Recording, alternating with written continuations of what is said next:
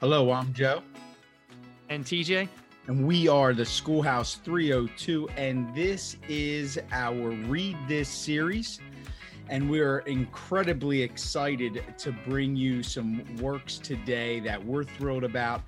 This entire month, we've been focused on, really how would John Dewey, someone we've studied quite a bit about years ago in teacher school, his famous works. You'll see his name at the bottom, a lot of email signatures. But TJ, I wonder sometimes how many people have really read his work. So as we talked about, we're now coming out of COVID in a post-vaccinated society. We have changed the way we've done things across the board. The question is going to be, how many of those things can we keep? Should we keep? And how did our experience throughout COVID change the way we're going to do things moving forward? All very important points. So we thought, why not try to almost look at this level of change within education through the great reformer, John Dewey, and really brought up his book, which really in education is one of his seminal works. We can't say enough about how prolific he was also, though. And it wasn't just in education. Actually, if you really think about it, he's tagged far more in other areas or domains first before education. This is just really where he's had a ton of influence. So this first book we're recommending, Experience and Education by John Dewey. It's not that big, but it is heavy. Don't let the size fool you, folks. This is dense, but I'll tell you what, it's impressive reading, and will get your mind going, and you'll have to definitely read a couple pages twice. That's for sure. TJ? Sure thing, Joe. Let me tell you something. I am a big Dewey fan, mostly because he was talking about stuff in education in the 30s that we still don't see in a lot of classrooms today across the country and throughout the world. And that really is a student-centered approach. He focused a bit. So a few concepts from the book that I think are really important. Metacognition. He focuses a lot on how the learner thinks, thinking about thinking, theories of learning for the learner themselves. He talks about the control of a classroom, and how if we're not careful, it becomes the teacher's job to just maintain order rather than giving freedom to the students to learn. He talks about meaning and purpose, the purpose of education, making meaning as a learner. We often forget that Dewey was a philosopher. I would consider him a humanist, a culturalist, and he was really focused on creating the educational environment that was going to be best for the learner to become someone who could contribute to society, right? So it really was all about that contribution that we can make. He was progressive. He was ahead of his time. And if you haven't read the book, Experience and Education, you got to pick it up. Every educator should have that on their shelves. And you know what? I'll just say this.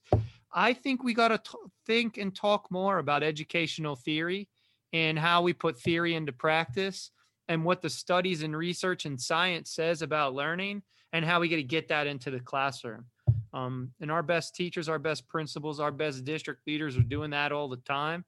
But we got to make sure we can get that in, and check out our blog about the claims that we think Dewey would have made regarding COVID and some of the things, but definitely the personalization of learning that has happened during COVID, including even asynchronous work. I think Dewey would have been thrilled with that. Joe? Yeah, it's important to remember these books date back. So this month we are going back a little bit in education, and there have been tremendous strides. It's not so much when people talk about education in America, in Canada, Switzerland, China, we start hearing all these things. It's not, the revelation that I've had recently, TJ, it's not so much that education isn't changing. There hasn't been great advancement. There are. What we're talking about, though, is whole scale reform. That's the challenge when we're talking about scaling. And any business, any industry organization can tell you that is the real challenge, right? So it's not these pockets of success. It's not that people haven't taken ideas and thoughts and haven't made great strides. You're very happy with a lot of what's going on in classrooms within your district. I feel the same exact way. I'm really excited about this upcoming school year and taking some of what I feel that we've grown from throughout COVID. But that said, I do want to highlight a point you said. We got to step back and get into the theory sometimes. I think that's, throughout our podcast, we try to offer some of the theory, but also some of the practical. Last month, we really focused on Amber Tieman's work and, that leading, whenever you're going to lead with praise, you're going to lead with helping people see what they've done right and put that mirror in front of them. They're all filled with practical strategies. Sometimes we have to fully understand though why we're doing that. Dewey centers so much on the child. It's an amazing thing, this dated this far back. So true. It's such a great book. I hope that we sparked some thinking. And hopefully you'll take a look at that book and some of his others. Joe, what we usually leave leaders, our readers, our listeners with a tip.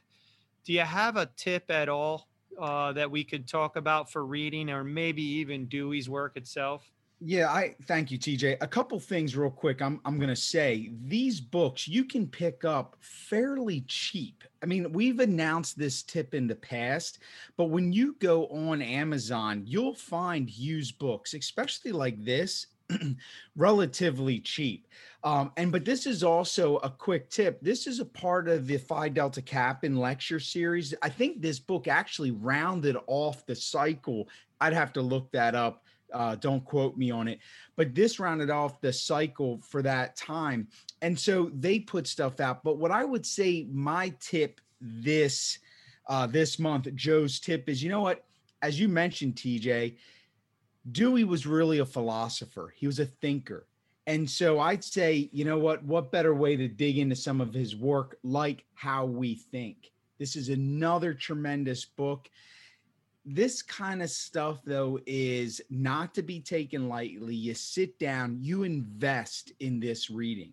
This is not stuff, in my opinion, where you check off and you're just looking to say, I read Dewey this month. Good for you. No, this is where we're trying to truly learn, think about our thoughts. There's been so much done in the world of neuroscience in the last decade. It's fun to start seeing what other people wrote about on thought, years and years ago. So How We Think is one that I think is a must read as well. Dewey's How We Think. Yeah, thanks for that. So two great books this time. I think the tip there, Joe, is really great in terms of study, right? We're educators. You talked about the theory, you talked about philosophy. What you're really saying there is study and look back at how people were talking about how we think in the early 1900s. It's incredible how linked that stuff is to neuroscience and cognitive science of today. And so 2 great books, pick them up. That's our Read This series. We hope you read. We hope you watch our videos, always on the context of leadership. Please check out our work at theschoolhouse302.com. We always like it when you like, follow, and share with a friend. We'll see you next time. And now a word from our sponsors. Hey, Joe, you know what leaders need these days? What's that, TJ? Sleep. A good night's rest, self-care. We've heard it over and over and over again from our guests on the podcast that you can't pour from an empty cup. Leaders need sleep. One of the number one ways you can replenish yourself and lead better is a good night's sleep. I hear you, but you know what? I'm so tired. I don't even like thinking about, getting a good night's sleep. But, do tell, how do we go about getting better sleep? Well, I think that's part of your problem is you need a better bed. It always starts with the bed. That's why we recommend Ghost Bed, our sponsor, with 30,000 plus 5-star reviews. Their patented sleep and cooling technology gets you to sleep faster and longer than any other bed. That's right. And their handcrafted mattresses come with a 101 night at-home sleep trial and a 2 times the industry standard warranty. They're absolutely certain that their beds will work for you. And with free shipping within 24 hours of your purchase, it's fantastic support from the company. And guess what? Just for being a listener at the Schoolhouse 302, you get 30% off with the use of our code SH302 at checkout. You go to ghostbed.com. You get some sleep so that you can lead better and grow faster. You use SH302 at checkout. Absolutely. And last thing, even if you don't need a bed, you're thinking, wow, I would love to try out Ghost Bed, but I just bought a bed. Refer someone else for a bed at ghostbed.com. You'll get $100 for helping someone else get a good night's rest. Wow, that's 30% off with SH302 code at ghostbed.com. $100 for your referral if you get somebody else a good night's sleep. Better sleep for you, better leadership. Ghostbed.com. You can't beat it. Ghostbed.com.